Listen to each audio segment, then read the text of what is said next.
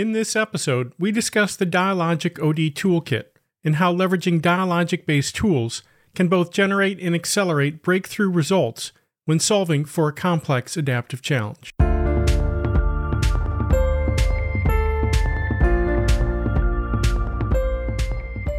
Welcome to another episode of All Things OD, where I'm here to help you offer more, be more, and live more, whether you're serving as an OD practitioner, change management professional, or business transformation consultant. I'm your host, Randall Scott, and it's great to be with you here today. As mentioned, in today's episode, we're going to discuss the Dialogic OD Toolkit, and in particular, 7 key dialogic-based tools that I use to help solve complex adaptive challenges.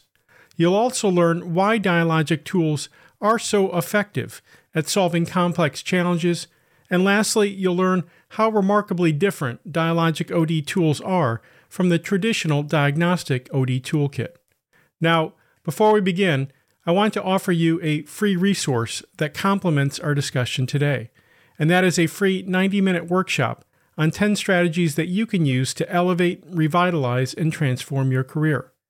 If you've been wanting to develop yourself professionally, or lacked either the time or money, then this capability development training is for you. You can access the free training at henosispartners.com/workshop, or if you're watching on YouTube, you can click on the link in the description below. All right, let's jump in.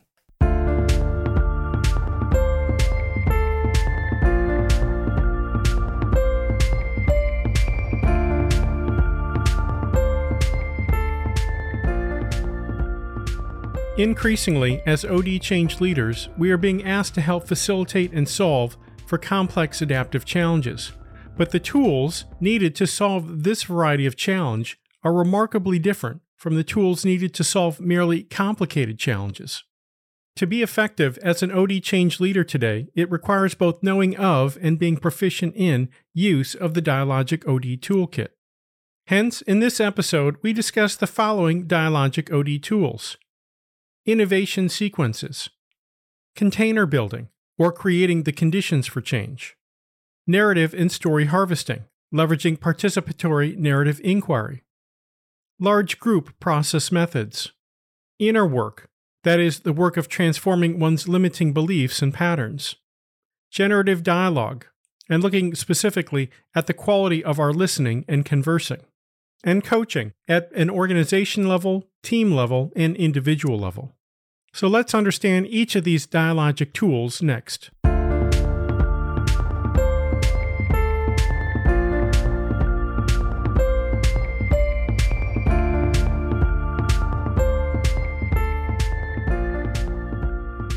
So the first tool that we discuss are innovation sequences. So what are innovation sequences? Well, innovation sequences represent the dance moves in bringing about systemic-based transformative change. You could think of innovation sequences as a design architecture to help solve for a complex adaptive challenge. Specifically, they represent an intentionally structured sequence of strategic conversations and dialogic-based actions to produce the desired result, whether trying to resolve a conflict, vision the future, or exploit an emerging opportunity.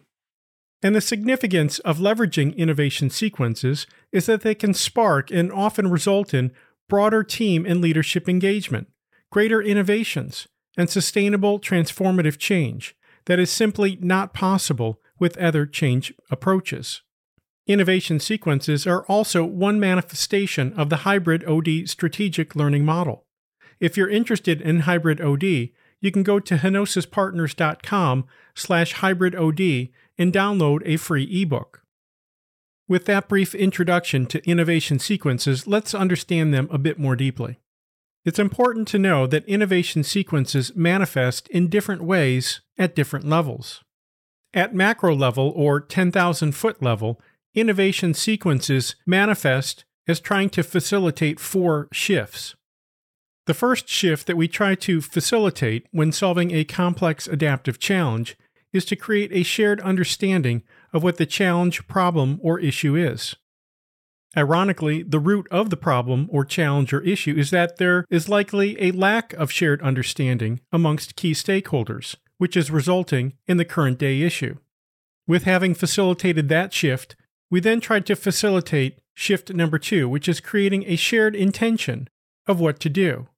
That is, to facilitate establishing a common goal to get all system actors rowing in the same direction.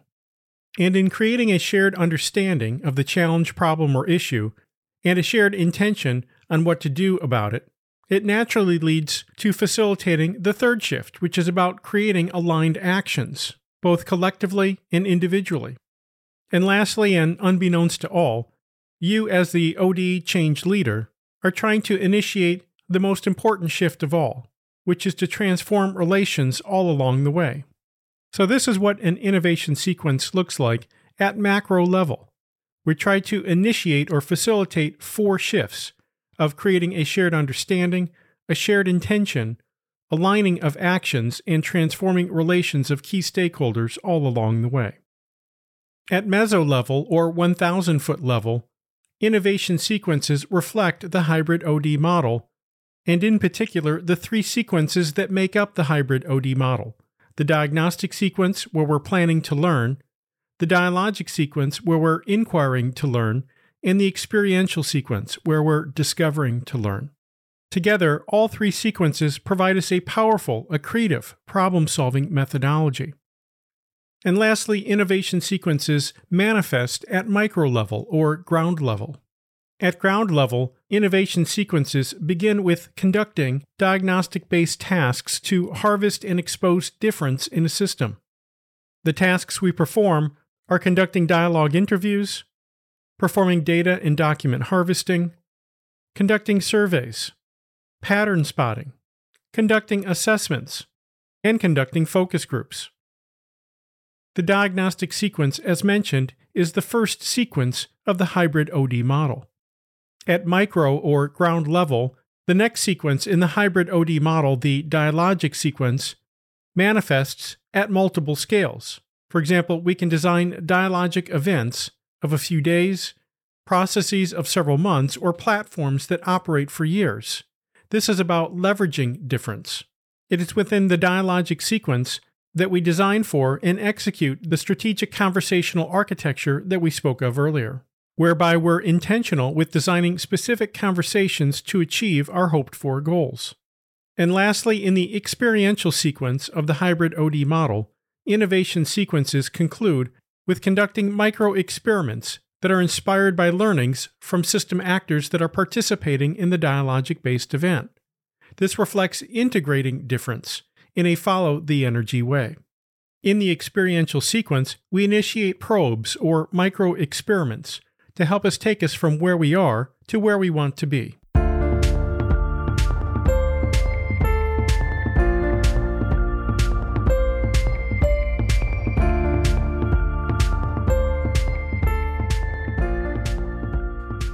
Now, to succeed with innovation sequences, we also need to be skilled at building containers.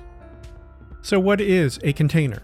Well, container is a space, either virtual or physical, in which dialogue occurs and where dialogue is the principal tool to solve for complex adaptive problems, issues, challenges, or opportunities amongst a diverse group of committed and concerned stakeholders. And to succeed with building an effective container, it begins by setting the proper context. And in fact, this is where we become very intentional about orchestrating a particular context. A context, for example, that reflects solving for a complex adaptive challenge. That is, some pressure exists amongst the group or team to solve for a complex challenge. In addition to this context reflecting a certain pressure, we're also wanting to be intentional about orchestrating a context where there is an interdependence, there's an entanglement amongst and between the various stakeholders. We're wanting to establish a context where there is diversity, both cognitive and demographic diversity. And in fact, our goal when establishing such context is to maximize diversity, that is, to maximize both cognitive and demographic diversity.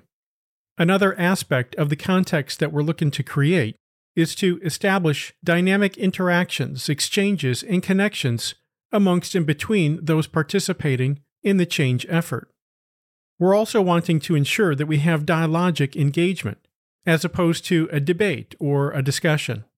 By default, in establishing a container, we're looking to create a context where there is a form of containment, again, either physical or virtual, and the goal here is to get the system into the room.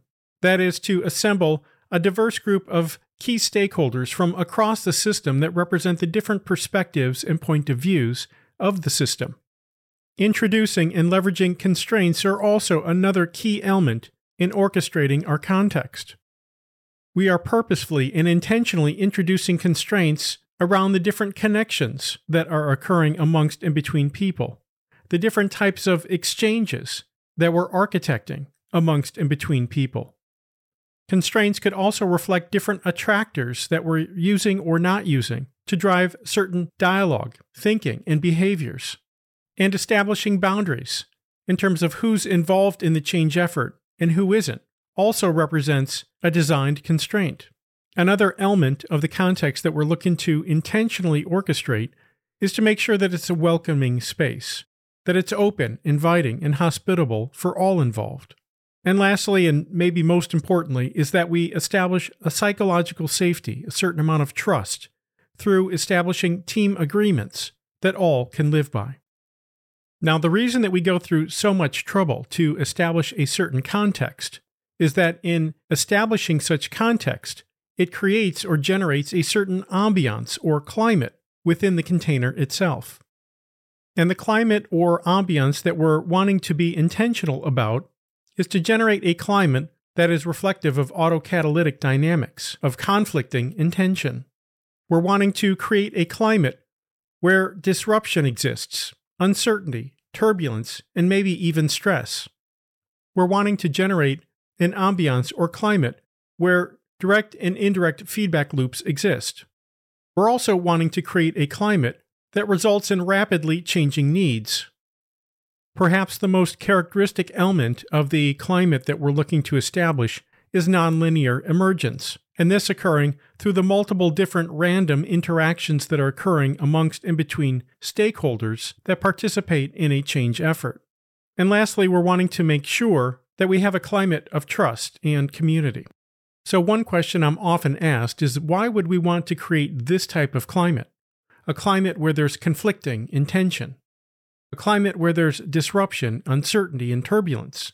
Well, it's because this type of climate or environment evokes the necessary adaptive behaviors to help us realize our hoped-for outcomes. Specifically, the type of adaptive behaviors that we're looking to evoke are creativity and innovation, a challenging of one's assumptions, changing of mindsets, an aggregation or bonding of ideas from you to me and me to you, and transformative learning, where we're learning about the different meaning perspectives that exist across a broader system. In addition to evoking these adaptive behaviors to help us realize our hoped-for outcomes, we're also wanting to evoke new narratives and generative images of what could be, of what the future state might look like. We're wanting to evoke a self-reflection, a self-awareness from all involved, both individually and collectively for the system. We're wanting to evoke a self-organization of getting individuals to initiate change in a follow-the-energy way. And as part of that, we're wanting to evoke the behavior of correlated action, where people are aligned to achieve a common goal. And lastly, and perhaps most importantly, we're wanting to evoke storytelling amongst and between people. That is, we are wanting to evoke people being vulnerable with one another. So in summary then, with container building, we start off by trying to establish the proper context. And in creating the right context, it generates the right ambiance or climate to evoke new adaptive behaviors to help us realize our hoped-for outcomes.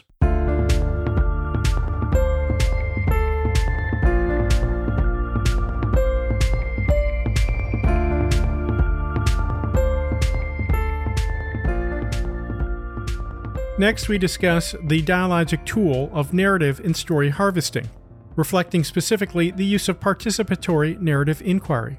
Story harvesting is often an early step within the diagnostic sequence and relies on knowing how to establish or create effective containers. So what is narrative and story harvesting?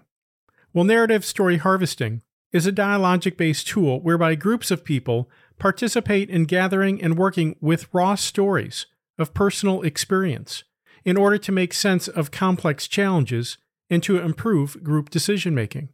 Participatory narrative inquiry, or P&I, emphasizes the following things. It emphasizes collecting raw stories of personal experience, of maximizing diversity of perspectives and experiences. It emphasizes interpretation of stories by those who tell them. P&I also emphasizes pattern harvesting, identifying themes of what's emerging from the raw stories. And lastly, it emphasizes group sense-making. Story harvesting is a powerful mechanism of change, as there's a certain magic that occurs with storytelling. Storytelling is an approach that draws people in. It fosters suspension of self-interests, which allows for active listening of others. Story harvesting often results in changed seeing, thinking, acting, and feeling of those that are participating in the change effort. And the key thing to know about storytelling or story harvesting is that story is a socially accepted package of sharing that leads to open inquiry, individual vulnerability, and profound change. And it's this open inquiry, vulnerability, and profound change that results in greater depths of insight into complex topics and issues. I would encourage you to use participatory narrative inquiry in the work that you do to solve your complex organizational challenges. If you're interested in learning more about P&I would encourage you also to read the book Working with Stories by Cynthia Kurtz.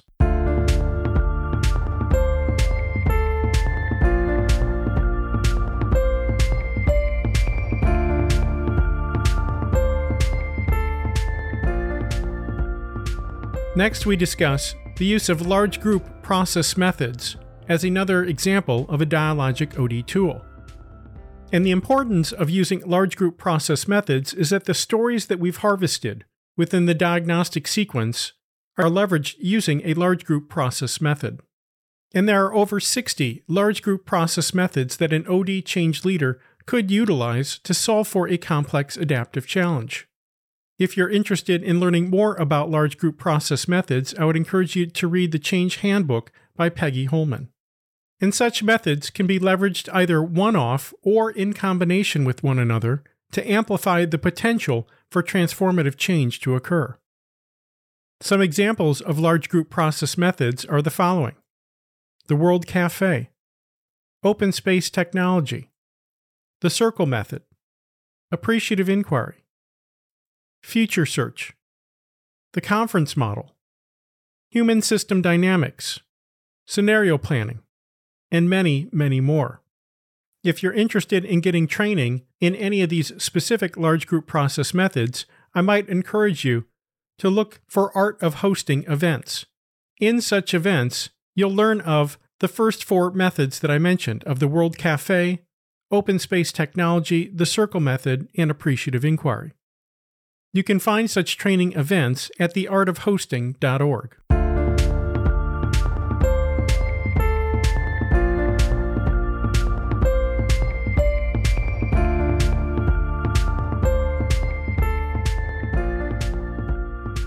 Another key tool within the Dialogic OD Toolkit is to make use of generative dialogue. To succeed with hosting and facilitating large group processes leveraging the methods we just talked about, one must also be an expert with facilitating generative dialogue amongst diverse others. And generative dialogue is a rare type of conversation within organizations that reflects and embodies a different spirit. There's a different energy to it. In the book Dialogue, The Art of Thinking Together by William Isaacs, he discusses the various types of conversations that one could engage in, where often the difference between engaging in a generative dialogue versus engaging in more of a debate has to do with our ability or willingness to suspend our absolute certainties, that is, to listen without resistance, to disidentify from who we are and what we think, to consider other point of views and perspectives. To the extent that we suspend and redirect our seeing and thinking, we're able to engage in a generative dialogue. To the extent that we're not, we often devolve into more of a debate. And so generative dialogue is a remarkably different form of conversation than debate, where debate or a discussion reflects thinking alone, where the goal is about winning, about coming to one right answer or one right conclusion. It's often combative in nature, where the goal is to find flaws in others' arguments.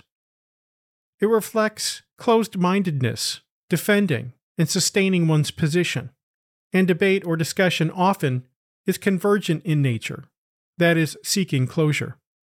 And this form of conversation is remarkably different than dialogue, which reflects a thinking together, which is more about learning than it is about winning, that it's more about finding a solution together than trying to find one right answer, that it's more about being collaborative than combative, and finding one's strengths in others' point of views than pointing out one's flaws.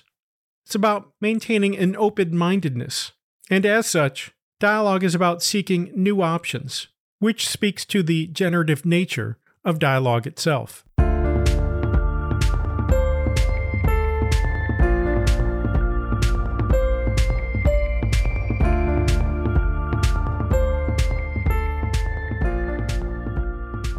Another key tool that falls within the Dialogic OD Toolkit is coaching. Coaching of leaders, teams, and individuals. And being skilled in generative dialogue, as we just talked about, will help us be better coaches. And the reason for this is that dialogic-based change initiates at 3 different levels that require effective OD change leader coaching. At organization level, the coaching that we often engage in is to help leaders see, think, act, and feel in new ways about what it means to be a leader in today's organizations. We coach on the need for leaders to let go of control, to therefore let come of being able to serve others. We coach on that dialogic change is less about achieving certain outcomes than facilitating and deepening learning for all involved. And we coach on the need to experiment our way forward, in that we can only see 20 feet ahead of us at any given moment when trying to solve a complex adaptive challenge. It's the equivalent of driving a car in the fog. At team level, we coach on team effectiveness, and specifically the good and bad behaviors that result in a team achieving high performance to achieve its goals. We coach on the need to establish team agreements on what is acceptable and unacceptable behavior.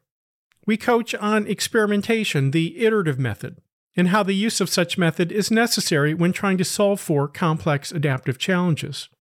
And lastly, we coach on learning in the flow of work, on helping individuals and teams identify practice fields of opportunity to begin role modeling the new.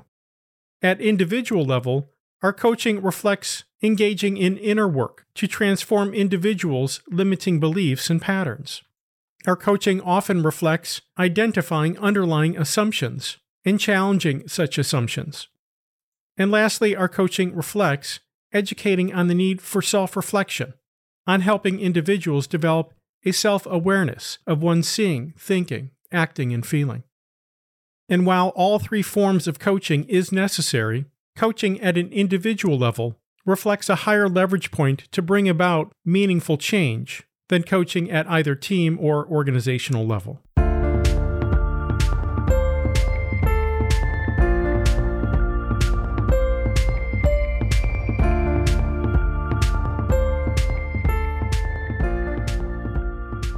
Lastly, we discuss the dialogic tool of engaging in inner work, that is, transforming one's limiting beliefs and patterns. Ultimately, to be successful with realizing transformative change, to solve any complex adaptive challenge, it requires skillfully addressing the highest leverage point of change, which is inner work. So what do we mean by inner work, and in particular, what do we mean by limiting beliefs? Well, let's first get clear on some definitions. We define belief as something that's believed. It's an opinion or conviction that one holds about something. and we define limiting as serving to restrict or restrain. Limiting confers or connotes something being confining in some way. And so together then, how do we define limiting belief? Well, a limiting belief is a belief that is restrictive, confining in some way. That is, it has limiting or diminished reactivity associated with it. It's a belief that limits us individually and collectively in terms of our potential to realize transformative change. And the reason that this is true is that limiting beliefs impact how we communicate and how we act towards others, and therefore influences the ways that we create and participate in change efforts. And this is only amplified when we hold power and influence. Visually, we can think of limiting beliefs as what we think. And as we'll talk about in just a moment, what we think is a function of what we see. And ultimately, it's our limiting beliefs that influence how we feel and therefore how we act. The challenge or trouble is that the effects are amplified from our seeing to our thinking to our feeling to ultimately how we act. So what can we do to transform limiting beliefs and patterns in others? Well, the intervention starts with a self-awareness. Self-awareness, as we'll talk about in just a moment, is the key to realize transformative change, as increased self-awareness results in changing how we listen to others. And how we listen to others results in changes to how we converse with others. And when we're listening more effectively and conversing more effectively, it ultimately results in improving what is possible in terms of change. So if self-awareness is the key to realize transformative change, what can we do as OD change leaders to increase self-awareness amongst the individuals that we work with? Well, one thing that we could do is to help individuals develop a self-awareness of one's seeing and thinking. We refer to this as in-the-moment awareness. And with in-the-moment awareness, we're simply observing our seeing and thinking. That is, we're not reacting. In fact, what we're doing is the opposite. We're suspending and redirecting our efforts to focus on others' perspectives and point of views. And when we hear things of a disconfirming nature or that might trigger us in some way, we're wanting to have enough self-awareness to follow the disturbance back to its source, to understand why it is that we're thinking and feeling the way that we do. So getting individuals to be self-aware of one's seeing and thinking in the moment is one thing that we could do as OD change leaders. Another thing that we could do is to develop a self-awareness amongst individuals that our brain can be thought of as a thought factory. This reflects more of a metaphorical form of awareness. And when we reflect this form of self-awareness, we realize that we are not our thoughts, that we're above thought, that we're beyond thought. And it's when we reflect this form or level of awareness that we just simply notice our thoughts. We dangle them in front of us to determine whether the thoughts serve us or not. Further, we try to develop a self-awareness in others that we are the general manager of the factory. And so in that regard, we control our thoughts as opposed to our thoughts controlling us. This gets back to my earlier statement that we are not our thoughts, that we are above thought, that we are beyond thought. So getting individuals to develop a metaphorical awareness of our brain as a thought factory is another tactic that we could employ to help realize transformative change. And finally, we could get individuals to develop a self-awareness of one's mental models. We refer to this as an always-on form of self-awareness. Always on in the sense that we'll be more successful with realizing transformative change to the extent that people are aware of their underlying assumptions, values, and limiting beliefs.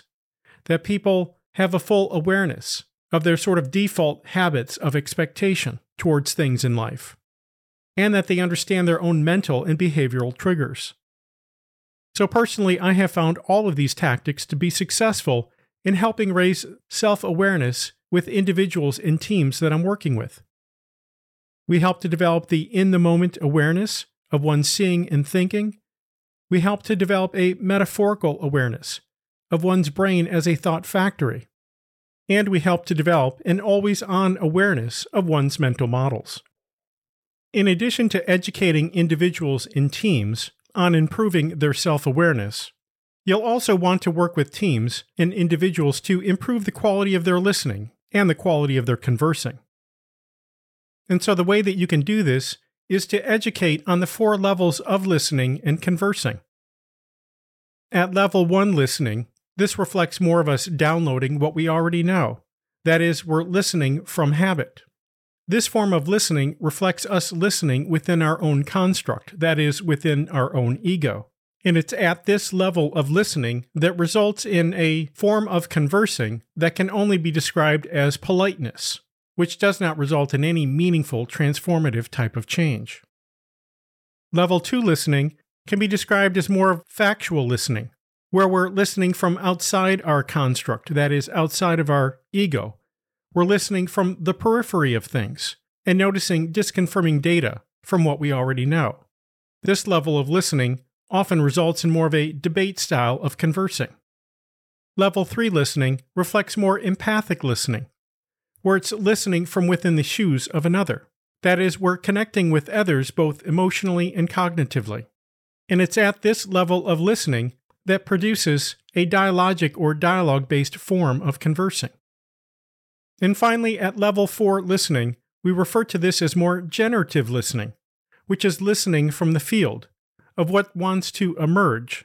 And this type of patient, silent forms of listening result in a generative form of conversing, what we might refer to as collective creativity. And so as you can see, as we traverse from level 1 listening of listening from our habits to level 4 listening of listening from the field, there is a noticeably different quality of listening. And it's our quality of listening, as we talked about earlier, that ultimately results in the types of conversations that we're having. And so we can summarize in saying that succeeding with change, succeeding with bringing about transformative change and solving for a complex adaptive challenge is ultimately a function of the quality of our conversation, which is itself the quality of our listening. And as we've talked about earlier, the quality of our listening is a function of the depth of our self-awareness. As difficult as inner work is, as difficult as it is to transform limiting beliefs and patterns in others and a broader group that you might be working with, engaging this tool from the Dialogic OD Toolkit will offer you the highest leverage for change. Well, that's it for this episode. I hope you found the content in this episode helpful. Please share your comments below, and if you like this video, hit the subscribe button and click the bell to get notified of all future weekly episodes. Also, don't forget to get your free resource. If you're watching on YouTube, click the link in the description below, or you can visit henosispartners.com/workshop. Thanks again for tuning in, and we'll see you on the next episode.